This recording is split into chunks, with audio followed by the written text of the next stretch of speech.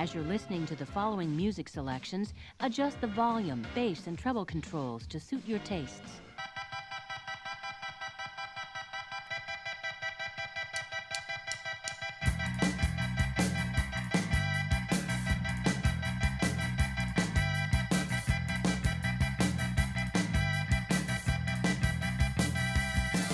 On today's episode of Android's Dungeon, Mega Civ. or Western Empires, depending on what side of the fence you were on. How'd it go? We're gonna find out. Stay tuned.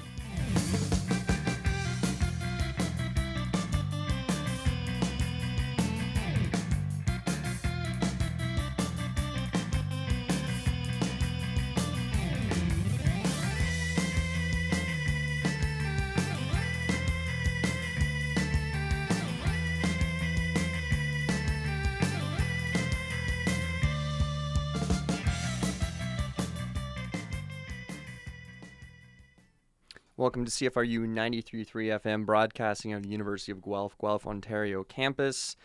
This is Android's Dungeon, a show about games, music, movies, video games, mind games. Rage. Yeah, rage of the studio being always different and barely functional whenever we step foot It's in. always broken. We could write a Headphones song falling about apart. it. It's always broken. and people would think it's some sort of metaphor for like I'm personally broken or I'm just feeling like really sad and just no, it's a literal true. translation about just everything is broken. Nothing functions the way it's supposed That's to. a good song. I'm joined today by Joel and a friend of the show, Stefan Barrett. That's right. A resident Civ expert. You can check us out online at cfru.ca and listen to us on the archives there if you're a chump or someone who really loves going to CFRU. It's all right. It works in a jam. That's how I download files offline. Or you can check us out on all your favorite podcasting websites. Yeah. Thanks to Joel, reminding me I have to upload some episodes so Joel can put some in there. Oh yeah, Apple Podcast is on the rise. Is it? Yeah, it's up to like 30% of our listeners. Are on they Apple. are they still all over the place? Like so oddly in the United States and like It's 50% Bulgaria? US, yeah, and then it's like 15% Canada, and then it's like 1% 100 other countries. Interesting. I'll take it. Like anyone tuning in is a win in my book. But Yeah, I don't know how many are VPNs, but that's good.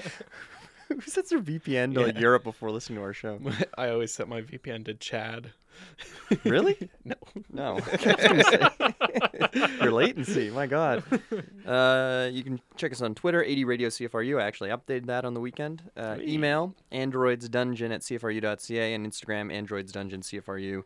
Let's get the ball rolling. Stefan, what have you been playing recently? And don't talk about the feature. Well, other than the feature, what else have I been playing? We played a super hard version of Spirit Island. We sure did. Yeah, Joel came over, and as some of you know, Spirit Island is pretty much one of my favorite board games out there. I bought it and then promptly never played it because I couldn't find people to play with. It's too hard. Yeah, it's the kind of game that's not really hard to learn, and it's co-op, so it's not like... I thought you know. and Chris it would just be simple because you played the heck out of Yeah. Sight, you played the heck out of some other games, and then you don't get to do any Spirit Island. Yeah, you would think so, but Chris is not really fond of Spirit Island. He just doesn't really What get a it. loser. But yeah, I mean, it is what it is. So Joel came over, and we were going to play a couple more games with some friends after. And so we thought, well, let's just get a quick game of Spirit Island in. Let's try to lose. So we decided to use, what was it, the Swedes? We ramped it up. We had the Yeah, Blighted Island. We had the Swedes attacking. So let's break this down for 2 seconds because even I don't really understand some of this. The Blighted Island, is that where you just start with their problems already existing? No. So normally, without the Blighted Island effects, essentially the way it works is you have more blight that gets placed on the board that can be placed before the game ends. So once you run out of blight, you lose the game. Mm-hmm.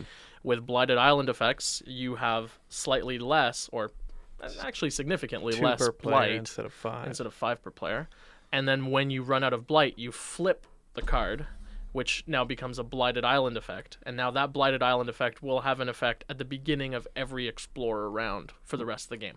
Ours was brutal. Ours was either lose a card or lose a presence every round. That's a tough every choice. round. That is a tough choice. Very tough choice. And we played as, what was I, the Ocean? Yeah, And you were Ocean's Thunder Hungry Speaker? Grasp and the Thunder Speaker. Yeah. And what about the Swedes though? What makes them special? What do they do? They can turn the Dahan. Yeah, so anytime they outnumber the Dahan, they turn a Dahan village into a town. Oh, Yeah, it's rough. It happened a few times, and it was especially rough for our Thunder Speaker Joel Yeah. because he kept losing And units. in addition to that, I don't know, they had some other effect where they placed more explorers or something. That's right. Yeah, and yeah, it was hard. We almost died. We Yeah. came real close. If we didn't have to just destroy cities, we definitely would have died. And yeah, so what ended up happening was the fear. The fear is what saved us. Fear. Yeah, as always. That was a good game. What it else was. did we play? Chicago Express. I feel like we're doing a recap. I did actually talk about all these games that we Oh yeah, that's right. What else? What else have I been playing recently? Well, I mean, let's be real here. Ever since last Friday, when I finally bit the bullet and bought a Nintendo Switch, I've just been playing Pokemon nonstop. what was there some sort of Black Friday deal? No, because it's Nintendo, so Yeah. there's no good Black So Friday what made you deals buy it on ever. Friday then? Well, so all right. So to bring our viewers up to speed on my life, I've basically been not buying a Switch because I've been really debating on whether I really need another gaming console or whether I should build a damn PC so all my real gamer friends who've been waiting for me to play games with them stop being frustrated with me having nothing but a 2012 laptop to my name. There were some insane And- deals on Friday. You could have Yeah. built a machine that would last you 15 I know. years. I know. So it's like, do I either put $500 into a machine with like all of 500? last year's best stuff, and get a good computer going, or do I spend that on a Switch? Now, Spoiler alert. yeah, I ended up buying a Switch because, all my friends are playing Pokemon, and I was Oh getting my mad God. FOMO. And Oh no. you know what? It's a decent game, despite what Reddit will tell you. So the game is totally different, right? It is very different. Turns it on its head. well, I Amazing, mean, it doesn't- innovative game of the year. I mean, not really. I mean, it doesn't really turn anything on its head. It's pretty much, it's disappointingly similar to a lot of the old games, but there's a lot of really great quality of life improvements to the game, which I really enjoy as somebody who doesn't really care that much about the story of the game. I'm purely a post-game competitive player generally. So what sort of quality of life improvements were added then? So previously, if you wanted to have a competitive team, so going way back to 6th generation, you'd have to breed a whole bunch of Pokemon to get the right nature, and there are individual Right values. nature? Yeah, you lost us two phrases ago. So you right. have to keep in mind, Stefan. I have What's not. breeding? Okay, I haven't played a Pokemon let me since let me Red. break it down real quick. I'll give you a primer. So Pokemon have certain things that make them good. So Yeah. they have stats like anything else, HP, attack, speed, all that. Then they have individual values. So each Pokemon has an individual value, which is a base numerical value that is added as a bonus to their stat growth. So if you have the maximum individual value in a stat, you've maximized the potential for that stat for that Pokemon, because the rest of their stats grow according to what type of Pokemon it is. So if you know your original 150, Snorlax, for example, would have a very high natural HP. But then if you're trying to be competitive, the individual HP value will be the difference between it having, I don't know, let's pick a number, between 435 or 417 HP. And when you're playing competitive and it's very much a math game, those few last numbers really do matter, because they can be the difference between outspeeding a certain Pokemon or things like that. So you're saying you want bigger numbers? Want bigger numbers, that's right. Okay, I And can generally you follow do that. that by breeding, right? And so people will take Pokemon with higher individual values and breed them together to get stronger Pokemon. It's just like normal breeding of anything else, right? But interspecies. Intraspecies. Yeah. Yeah. Generally So all you only Pokemon are breed the same species? No. Different species have a male and a female, and then you breed the male and the female of that okay. species, right? So you So can't how breed many- a Charmander with a Bulbasaur. So, but are there like different? Or can you? Yeah, No, you create can't. some island Dr. Moreau So horror. just like, not to get too much into the weeds of Pokemon, but essentially in older games there was an NPC in a town that you could go talk to, and he would give you some cryptic message about your Pokemon, and then people had figured out from those messages what that could tell you about the individual values of your Pokemon. It was a real pain in the ass. Like, you had to take your Pokemon, fly them to this NPC, figure out what their individual values are for these stats. Then you had to mark your Pokemon as having those stats so you could remember them. And then you also had all sorts of other stuff that I'm not going to get into. Hidden Power. Hidden Power. Hidden Power is a move that has a different element based on a randomly generated value for that Pokemon, and you had to talk to a different NPC to get that information. Anyway, and then there's also the fact that if you didn't have a Pokemon with a high enough individual value, there's no way to get that individual value up. You just have to breed a new Pokemon, which was a tedious process. How much Now- of this is min-maxing, though, to the extreme? Oh, that- it's- where you're sitting there and you're waiting for a random number to hit a certain threshold, and then trying to get another Pokemon whose Yes. random numbers hit a certain threshold, and then Yes. getting those two numbers together and hoping those numbers hit a Yes. certain threshold. Yes. Oh, Okay. it is grueling. Like, the last time I tried to build a competitive team, I literally soft reset my game 500 Oh, times. don't tell me this for stuff. one Pokemon. I'm not right? saying I haven't done dumb things like this So- for other reasons, but Yeah, this, It gives me trauma. So my It's like Omega the RuneScape League. yeah, my Omega Ruby game file has 526 hours of playtime on it.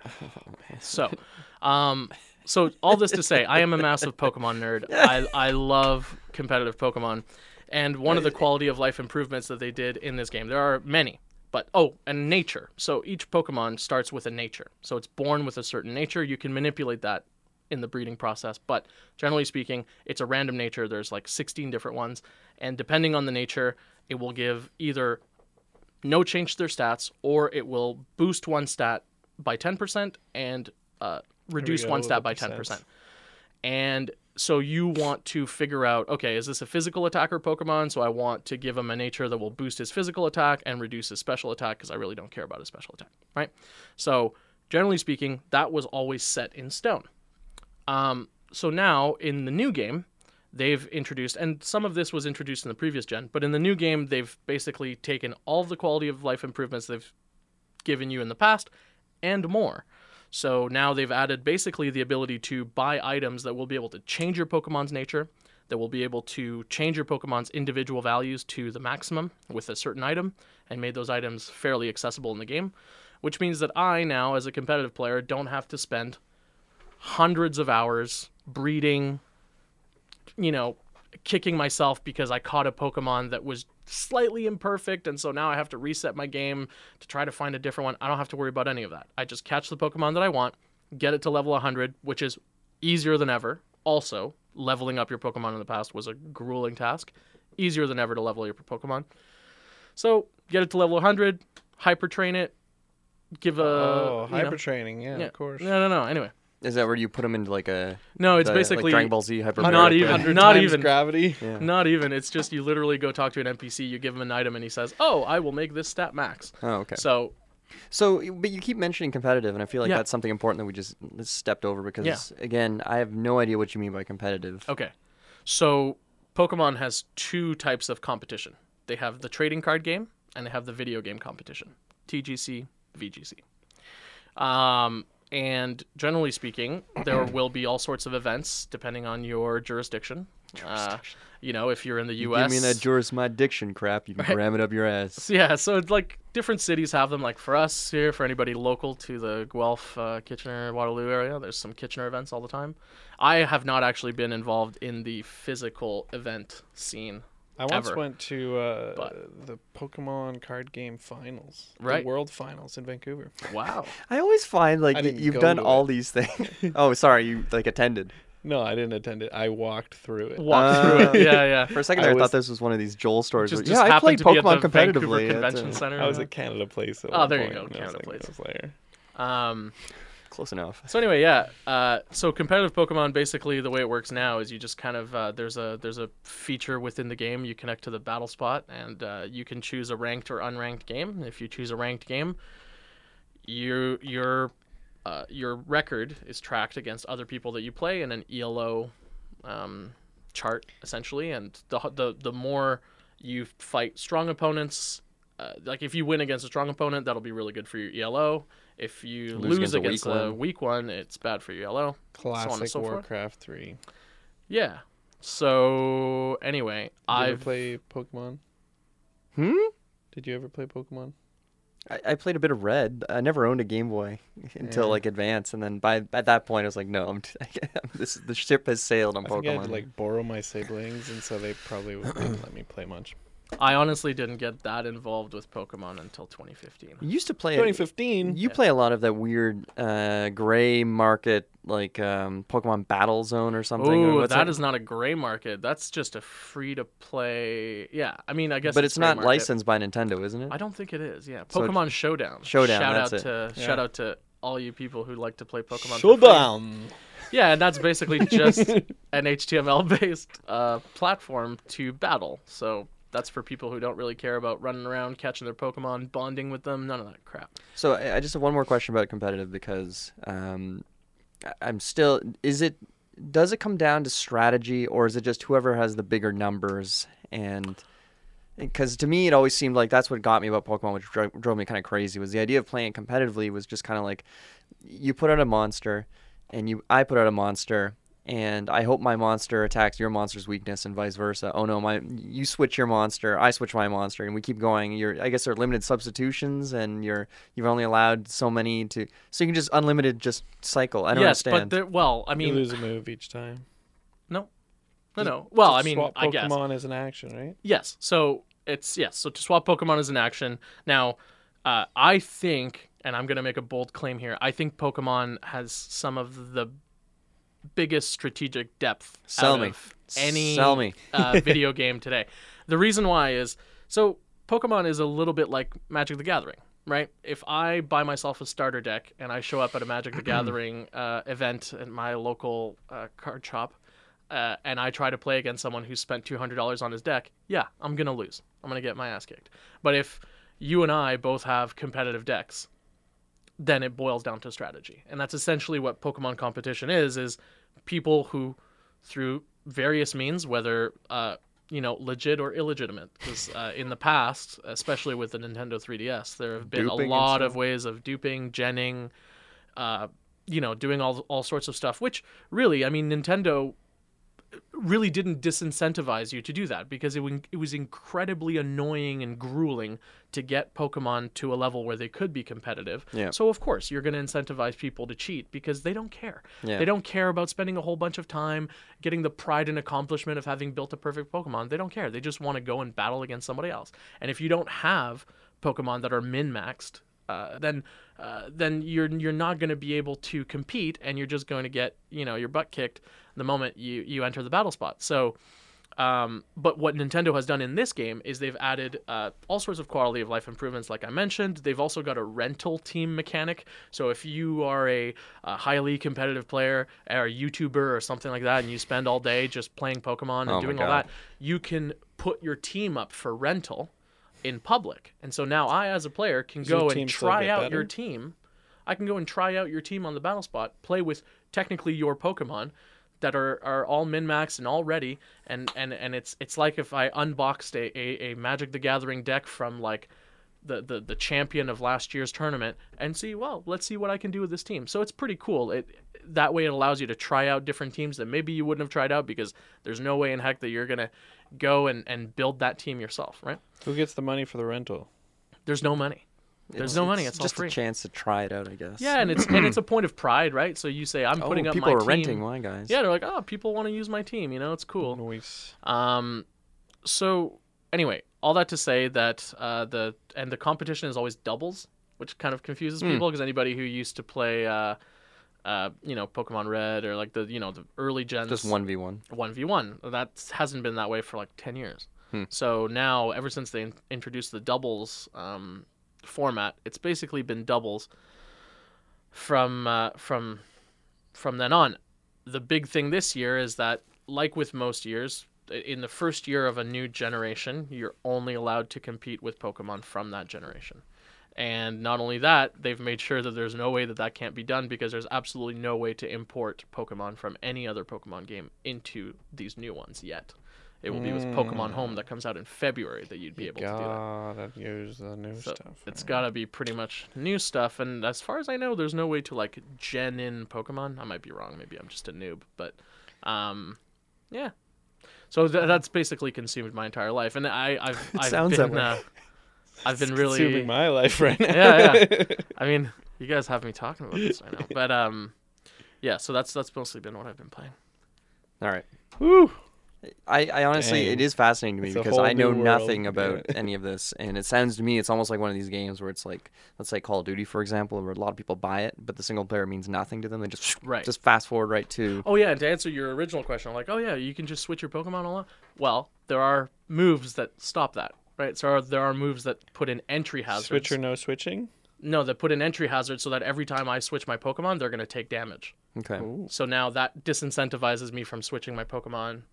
And then there's also like, moves that will force the opponent to switch. So moves like Whirlwind or Roar that will just like make the opponent Pokemon switch.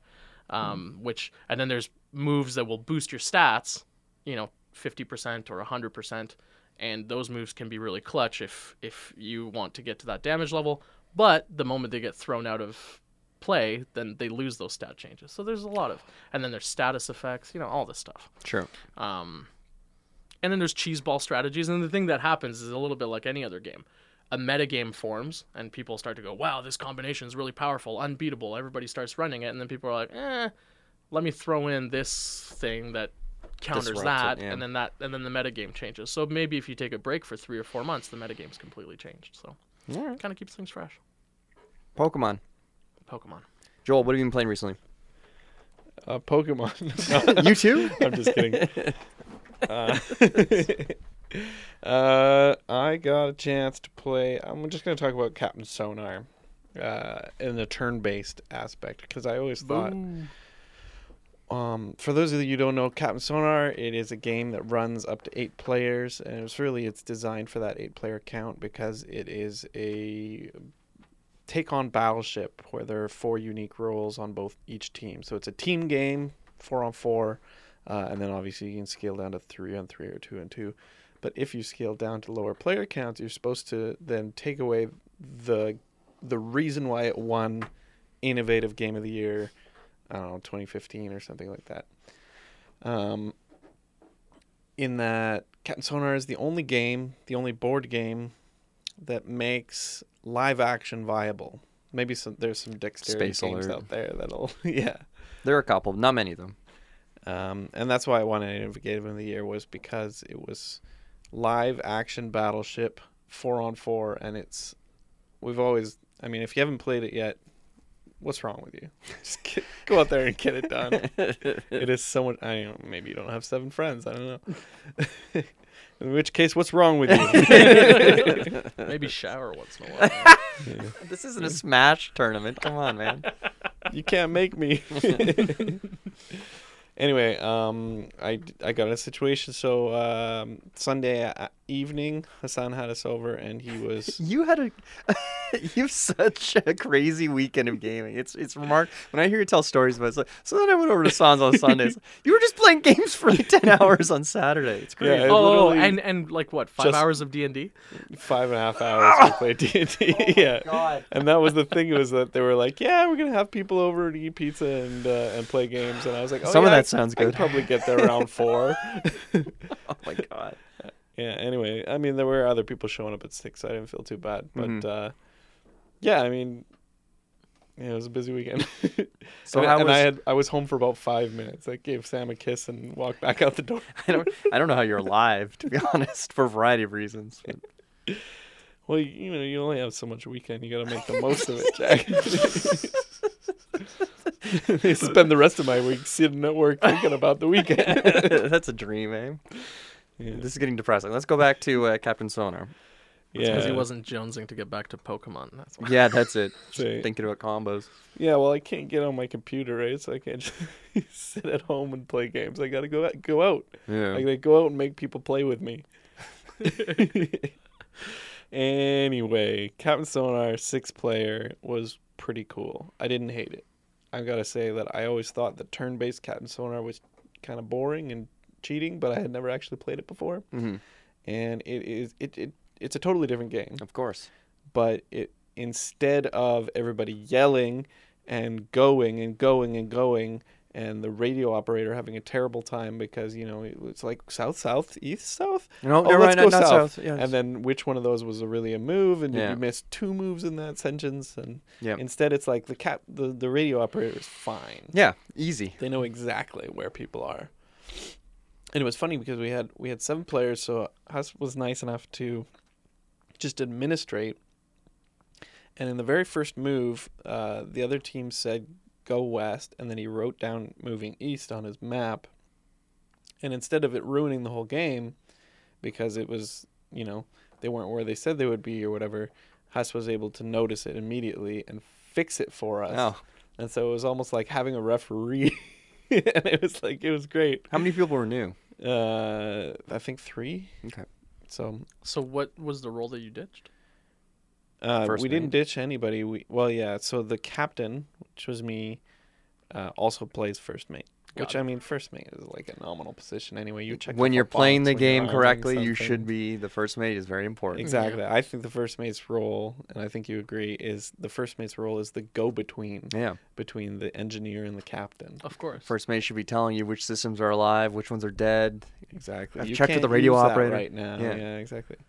And yeah, I think that might be here. And exactly right. It's like communication role. So Yeah. as far as actually what you do on the board, it's pretty simple. It's like, oh, you moved, check the thing.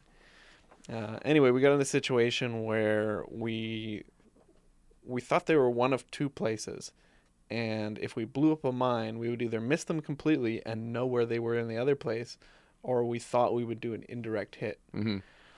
So we blew up the mine, and it turned out we were wrong in both cases because it was a direct hit. Oh, So we had direct hit with a mine. we had an exact pin on them off Wow. of a guess, and from there we just moved 3 and threw a torpedo at them. But it was a lot of fun. And did you set a timer for how long your turns could take, or did you just? No, and that was funny for the other team because they spent probably like 3 minutes arguing Ugh. over what to do. No. Oh, I Timer. could not do 30 it. seconds. I could not do it. And that's what I was going to say is the big difference is that instead of frantic back and forth and yelling stop and that tension when something happens, instead it's the teams really debate what to do. Mm-hmm. And so it's kind of not as exciting, but it's still strategically interesting. Not as thematically accurate either, I mean, Yeah. if you're in the middle of naval warfare, you don't really want to have some sort of ruling by committee for Yeah. Well, it's also doing, yeah. But I don't think know. you just need to do, and this will tie in nicely, I think, to the feature chat of you need to control time spent doing stuff that grinds a game to a halt. Yeah. And Sonar is so interesting in the sense that, unlike other games where real-time games where if you're moving quickly, mistakes that are made are your fault and just like cascades, and it's like, oh, whoops, well, that was it, the game's over. A mistake in Sonar is kind of perpetually game ending for everyone in the sense of, well, what did he say? I thought he went over that way, or I was listening to the engineer a little while ago when I tried to fire those torpedoes, and it's just like, it's a mistake that throws a wrench into the game in a negative way versus something that's more like, oh, I didn't have time to think properly, so I just put this piece down, or I just made this action incorrectly. But it was strategically incorrect, not mechanically incorrect, which is what I guess the definition or the difference I'm trying to make. When you screw up in Sonar, it screws up their game too, and it And just sometimes slows it's everything. procedurally incorrect too, Yeah. because let's say, for example, captain says go east, engineer says you can't do that, you'll break us, Yeah, and then they take it back, that's what I mean. but the radio operator on the other side doesn't get that. Yeah. So I'm glad that you had a good time with it, and I've always been intrigued by it. But I think what you're describing turns into a completely different game, but it's still an entertaining game. Oh, and by the way, instead of having to sketch when you surface, Yeah. you just your opponent gets 3 turns. Oh, now that is a hard decision right there. Yeah. As opposed to the dumb sketching minigame, which I enjoy. But How about you, Jack? What have you been playing? I've got one new game to talk about. We found some time on Sunday, and we learned Tiny Towns, Oh, finally. which is a game that's been sitting in the pile for a while, and it's been recommended by a bunch of people. And The general gist of it is that you are the mayor of a small town of woodland creatures hidden in the woods away from predators, and you are building this town up into, I don't know, whatever, just a tiny little place. You do this by, what happens is you draw a bunch of cards, one from each type of deck, and you put them up in front of you, and they all have a little pattern. Kind of like Tetris shapes or different types, and they have colors on them corresponding to different building materials. And you have a pile of the buildings that correspond to each of the cards, and each of these cards represent a building like a cottage or a bakery or a chapel. And there's a bunch of randomization, so every game could be pretty different based on what's coming up, but there's only going to be one type of each card or one type of the building. So each turn, one person is the master builder, and there's this cute little wooden hammer, and they call out one of the materials or one of the colors of cubes. So I'll say glass, and I grab one of the blue cubes, and I have to put it on my player board, which is a 4x4 grid. Everyone has to take glass and put it on their board in a 4x4 in one of those places. They all get the same amount? Everyone gets one piece. And what you're trying to do is you're trying to put these cubes down in a way that matches one of the symbols or one of the Tetris shapes on one of the cards somewhere. And when you've got the right combination of colors and in the right shape, you're allowed to, at the end of placement, go, I'm building the factory. And you remove all those cubes and you put a factory meeple somewhere on that board where your cubes were. And you keep going until you can't put anything else down or whatever. You can voluntarily resign, but I don't know why anyone would do that. And when you're done, you clear off any resources that are on your board that you couldn't build on, and every empty space counts against your overall score. Kind of Rosenberg-esque, yeah. And you just add up all your points. Comes a little score pad. It is adorable. It scales to 6 players. You can play it by yourself because, to be honest, it's borderline multiplayer solitaire, but we played 3 games back-to-back, which says a lot. And it plays quickly, it's cute, and it takes 2 seconds to figure out. It is a board game roll and write at the end of the day, because everyone is working off of the same framework, and you know how when you draw a card and it's like, okay, everyone has to draw this shape on it, or everyone has to do this little thing. It's exactly like that, except board game form, and I think it would come with me if I'm ever going to take a light game just that's like fun. Your go-to travel game? A go-to travel game for family and friends and just quick little warm-up game. You're not going to throw Splendor into a little white box? Splendor I should reduce down to something like the size of a we did that, and it was searched at every single airport. Yeah. It was like they just hated it. Yeah, of course. It's because it's bizarre looking. Looks suspect. I wouldn't put it in a white box. I had ours in a a clear plastic baggie, and it's just obviously cards and some poker chips, and maybe stupid to look at, but nobody's like taking a knife and cutting open your poker chips looking for the cocaine I was smuggling in. So anyway, Tiny Towns, highly recommend it. Like I'm saying, we played it 3 times in a row. 3rd time for the Master of the Universe, as always. When you go, she wins, I win, and then whoever can be the breaker. It is cute, and I think with some expansions with more cards and stuff too, I think it could really be just something that keeps going. But as it is, highly recommend it. Speaking of Rosenberg and the Roll and Write, you played. And we played, and then again, yeah. So Kayla, we picked it up on a whim at J&J's. So it's called Second Chance, and it's patchwork roll and write basically. You have 2 cards, you flip them over. They've got a Tetris-y shape on there. You pick one of them, you draw it on a piece of paper. Keep going. If you can't draw one of them, you go second chance, and you flip over another card randomly. Can I do it? No. Oh, I'm out. You can? Good. You're back in the game, and you get to repeat it again. It's kind of like, I'm trying to think of like getting knocked down in some video game, and somebody's like Gears of War. It's like, get up, friend, or something, and you're all right. Shadows Die Twice. Shadows Die Twice, sure. So it's, again... Or shout out to all the kids, if one of your pals gets you back up in Fortnite or something. Do you play Fortnite? No, I don't. You could have said anything, I believe you. Call of Duty, I think. So, Call of Duty Stim. Again, it's adorable. So Tiny Towns, I guess 2 roll and writes. That's all I'm playing recently. Tiny Towns is great. Second Chance is fine. If you have $15 burning a hole in your pocket, you love patchwork, and you want to expand it to possibly an infinite amount of people, because it really does make a difference. It's Encourage Rosenberg to make more of that game. I think the next Feast expansion comes out in a bit called The Danes. There's the mini expansion Harvest that was released at Essen, but no, that was like one of these promo things. But anyway, so that's that. We're going to take a musical break. We'll be back to discuss Civilization, and we'll see how different some people's games were than others. Compare Stay tuned. And contrast. Compare and contrast.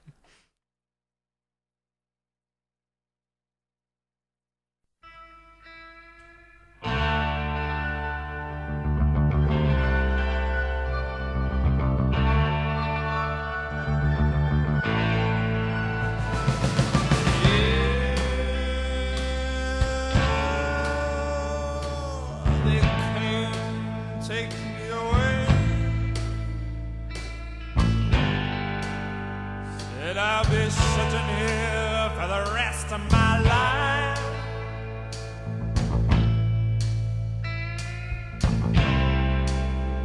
But I don't really care. I shot my wife.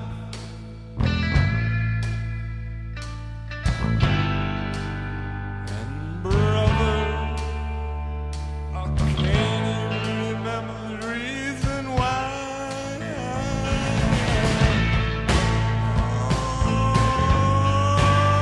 it makes a long time, man, I feel bad. It makes a long time, a man feel bad. Well, I ain't had no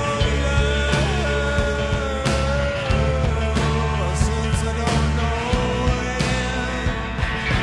Oh, it makes a long time, man, feel bad.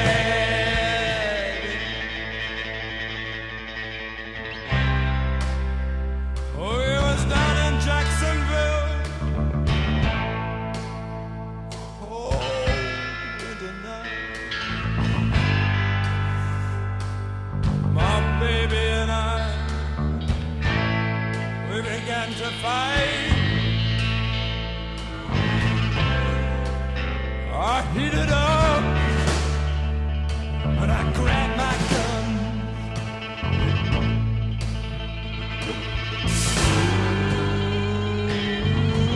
Ooh, I get so cold on those nights down south. She was laying in a pool right there on the kitchen floor.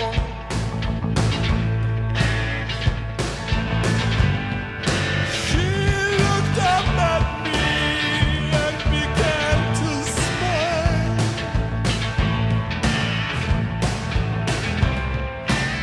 Her gasping words, baby, I love you. Then she closed those baby blue eyes.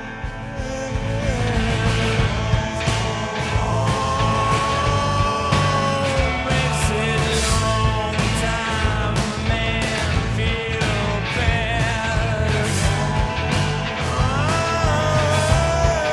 It makes a long time, man, feel bad.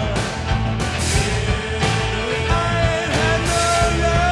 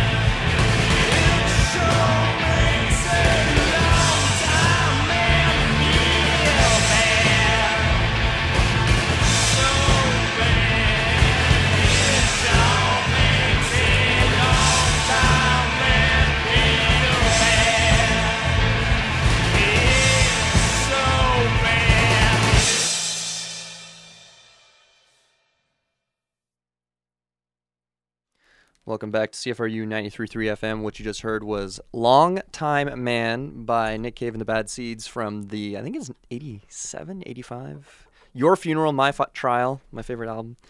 We were just talking about D&D during the musical break, and Joel's running the same campaign we did before, but with a different group of people. And I want to move on to the Civ chat, but quickly, have you noticed any significant differences between how players are approaching things, or do you find it's pretty similar?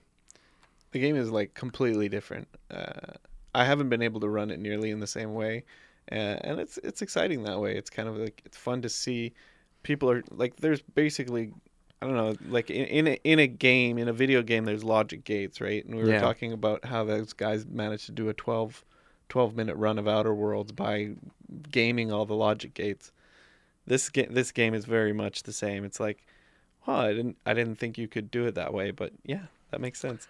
Yeah, and then there's also the fact that Joel has been a very intrepid DM to allow a deck of many things to be introduced into the mix. Yeah. And we have a daily ritual of essentially everybody gets to draw one card in the session. So we've just been burning through those cards. First session, one of the characters already had his soul banished. Dead. Yep. Gone. Gone in the first session. My character inherited a castle right in the first session, but we still have a quest That's to kind do of to a get feast that for castle. famine. Yeah. Someone got a wish. Oh, what'd they Yeah. wish for? Level 9 Not yet. spell. I haven't Hasn't used been it. yet. One, the fighter, the same guy Wait, who how we were does wish talking about work? earlier. It's a level 9 spell, and you can wish for anything. It's considered the most powerful spell in the game of D&D. You can use it for any 1 to 8 level spell, or you can use it for specific things, or you can just shoot for the moon and try for something crazy, but it's kind of a monkey's paw thing in that situation where you might get something. Okay. And then our unlucky fighter has gotten cursed twice. So first he has a demon that will follow him to the ends I of the did earth to tell ruin Jack his about life. this. He helped me find the perfect devil for him. Oh, Right. good. And then the last session he got cursed again and now has a permanent -2 malice to all of his Ability checks. Yeah. Wow, that's pretty serious. It is very serious. And I think Patrick got like a +2 to any Yeah. stat. Patrick Can got, go over 20. but not more than 24. Yeah, and then he drew a card at the end, Avatar of Death, which Sounds Oh yeah, awesome. we still have to Skull. resolve that. he has I have to fight myself. basically a demon or an Avatar of Death, which has a scythe, which doesn't roll to hit, it just hits, and then it's got AC 20. So basically, he's just rolling to hit. He has twice as much health, but he's not allowed to use any special abilities or magic or anything. Good luck, sir. No, I'm allowed to use abilities, but not magical weapons. I think he said. Yeah. Yeah. Anyway. All right. Good. All right, moving on. Yeah. It was a weekend of GriffCon Shadow, which is the, brother, sister con to regular GriffCon, which is much smaller an event, but it is free and it is held, basically, is it 6 months? Yeah. So exactly the other end of the calendar from normal GriffCon. And we did this time, got 2 games of Civ going. It was originally supposed to be 2 games of Western Empires, but unfortunately 999 Games did a bit of a misshipperoonie and only sent Joel 1 copy of the game. And they've resent it. We still haven't heard anything yet, which is Still interesting in because customs with Mississauga. Customs Mississauga. Oh Still man, like They 12 really days. gotta make sure. I would call no someone foreign about board that. games are Yeah, coming right. in to flood our Canadian Well, market of Did they fill it up with MDMA or reprints something? of Advanced Civilization. Yeah, you that's- know? It's maybe a that's it. very They're- important issue. This 2K Games is sitting there just tearing it apart. But anyway, we've got 2 games going, one with Mega Civ and one of Western Empires. And for the Mega Civ game, which is virtually identical to Western Empires, we had the expansion, or I don't know if expansion's the right word. I'm going to use the word module from now on, of the monuments. Buildings module. Buildings and monuments, whatever. And Stefan was playing on the other side of the room, or other side of the table. He was doing the Western Empires, and Joel and I were doing Mega Civ. The veterans game. And we had 9 players in both games, which is remarkable. Which, looking back on, is like, oh, we could have done an 18-player On game. par with an 18-player game count. I mean, not at the end. Not but at the end. So that's another story. let's get things going. And Stefan, how was your game?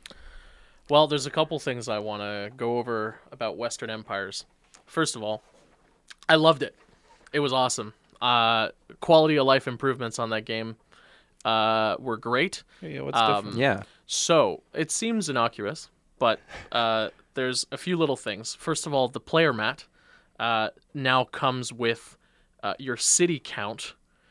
So you have 9 circles to place your cities. Yeah. And as you place your cities, the number of cities you have on the board is revealed. Not that it's hard to count the number of cities you have It's out there, but something, it's though. an easy thing to just Just a look piece down of at the paper, number of things you have. Then there is the fact that everybody has a full deck of techs in front of them. Hold So on, instead- that was So that this was roll. done by roll, but yeah, Yeah.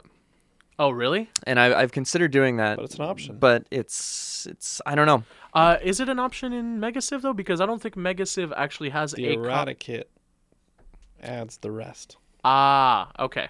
Jack has that. Yeah. Okay. But anyway, sorry. Anyway, please go on. so if you don't have the errata kit for Megasiv, that's an upgrade. I would highly recommend everybody do this. Unless you're, and especially even with us playing with a bunch of advanced players, I don't know how many people actually have managed to get enough people to sit down and play Megasiv long enough to know all the text off the top of their heads. And generally speaking, you kind of follow one track. So I suppose TI4 does that. Oh, that's right. Yeah, everyone has their Everybody own gets deck their of own text. tech. right, and it's pretty helpful to be able to look through and plan ahead. So and think I was going to say, I guess that's the big bonus because obviously you would save some time just having the cards in front of you to Yes. do, but also for you to be able to sit there with a little bit of downtime, kind of flip through and think, "Whoa, gee, that'd be nice to get down During here." people's Yes. Then I can do movements. this, and then I can do that. Oh boy, that's Yeah. exciting. And you can start to plan. Like I had a couple of different plans in my head as I was going through the game, and I ended up throwing them out as I was going. But I had a couple of texts that I was planning on getting and all that. So that's another thing that was different from the last times I've played, was having my own deck of texts to rifle through. The census fit the board. The census fit the board. Isn't that nice? There's also the oh yeah, like the ships also. Your ship tokens have a spot on your player mat that's nice and orderly. I mean, it's not a huge improvement, but it's nice. All right, talk to us about the game though. How did so- the game go? The game was interesting. It was a veterans table, but obviously some players were more veteran than others. Was there only one guy who hadn't played before? Yes, Yeah. Wow, that really was a veterans table. it was a veterans table. I did that on purpose. The one guy who had not played before, predictably, did not do very well. Were people helping him? Yes. I thought I gave him some good advice. And But but- obviously, when a rival player is giving you advice, you kind of take that with a grain of salt. But it wasn't malicious, was it? Because there was for example, there were times like with the Celts next to me, there were a couple of moments where there was some spots that were kind of open. And I was like, I can swoop Yeah. in here. It's like, screw it, he's fine. I'm doing fine here. Right. There were a lot of situations where he'd leave one person on a thing. Yeah. And I'd be like, well, I could take that, and it cost me nothing. Yeah. Then what's? Yeah. Yeah. So I went into that game wanting to try something different. I've never been a confrontational Civ player. In my experience, it always leaves you behind. Yes. You can take down someone else Still with true. you, but it's Yeah. not going to bring you up anywhere. But I decided, you know what? I'm at a table full of veterans with some very, very good players who've won games before. I am not going in expecting to be a contender for the win. Come on. So no, but that was literally my attitude going in. Alright. But I'm like, hey, but I'm the Celts, Alright. so I am going to go full, role play, and I am going to go full red in my tech buys, and I'm gonna burn a swath across Europe and just be a barbarian. But the problem is that the Celts really need agriculture early on. Yeah. And the game, I think this is, I don't know if it's a flaw or if it's just something that you have to accept about the game, is that whatever your first moderately high level tech that you're aiming for, whether it's agriculture, whether it's, astral navigation or things like that, that will determine really the rest of your path for the rest of the game, because you are heavily incentivized to keep dipping into the same discount. So hard Yep. to ignore It's the discounts. very hard to ignore those discounts, because by the time I had gotten agriculture, I had racked up cloth making, pottery, metalworking to get a good discount. So by the time I bought agriculture, I've got a 70 discount on orange Yeah. versus anything else. that's like a nearly full set of 1 or 2 goods, or 1 or 2 level goods. So yeah, of course, I'm going to keep buying orange, right? So I went in wanting to buy red. I ended up going full orange. The irony is not irony, but the funny thing is I went and got Trade Empire as one of my early techs. I got very lucky in a round of trading. 2 different players, so I kept buying 9 level goods for treasury management, which is another thing I've noticed now, having played a few times. In the mid-game, treasury management is massive because people will accumulate a massive amount of treasury, they have no idea what to do with it, and then they realize, oh, I can't pop expand because all of my tokens are in treasury. So Just by cities, man, or wonders. You can't do it in your game. Exactly. So that was what I found funny, is that one of the things that gave me a massive advantage in my game was that I managed to trade in a full set of gold early in the game because I'd bought 2 gold. 2 gold, luckily, I'd gotten from just buying them for treasury management. And then later on, different players didn't know I was holding gold, and because I wasn't actively trading it, we just kind of threw it in to sweeten the deal on a deal that was very good for See, them. this was one of my mistakes. Was I told people exactly what I had, and if I hadn't told you I have 4 of this and I need those 2 that you have, then you probably might have traded with me. I've also lied. If I'm looking for this. Problem is that then also it's like, if I don't know what you have, so maybe someone else over there has, and then I run away too. True. I also did lie a few times about what I had in my hand. So, when you have 2 players who want the same thing, they go, well, how many do you have? You go, well, I've got 3. So, you might as well trade with me, even though I've only got 1. Yeah. So, or the other way around, where it's like, you really want this card because it's going to be your 5th in a set. Well, I've only got 2, so I don't know. Maybe, can I see if I can interest you in something else? So you kind of play that game. And I have to say, this was my best game for trading, and that's what got me the win, honestly. It was my trading. That is how you win. Somebody said you and Harry got the same score?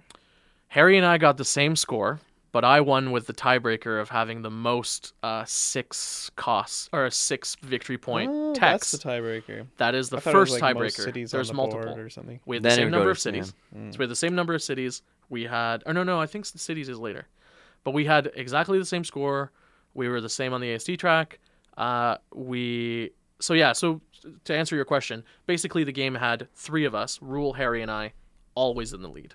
Rule was always slightly ahead of everyone on the AST track, or on the number of cities track, and then eventually it kind of evened out. But we knew it was going to be one of the 3 of us who were going to win, and everybody else was kind of falling behind. Oh, that's too bad.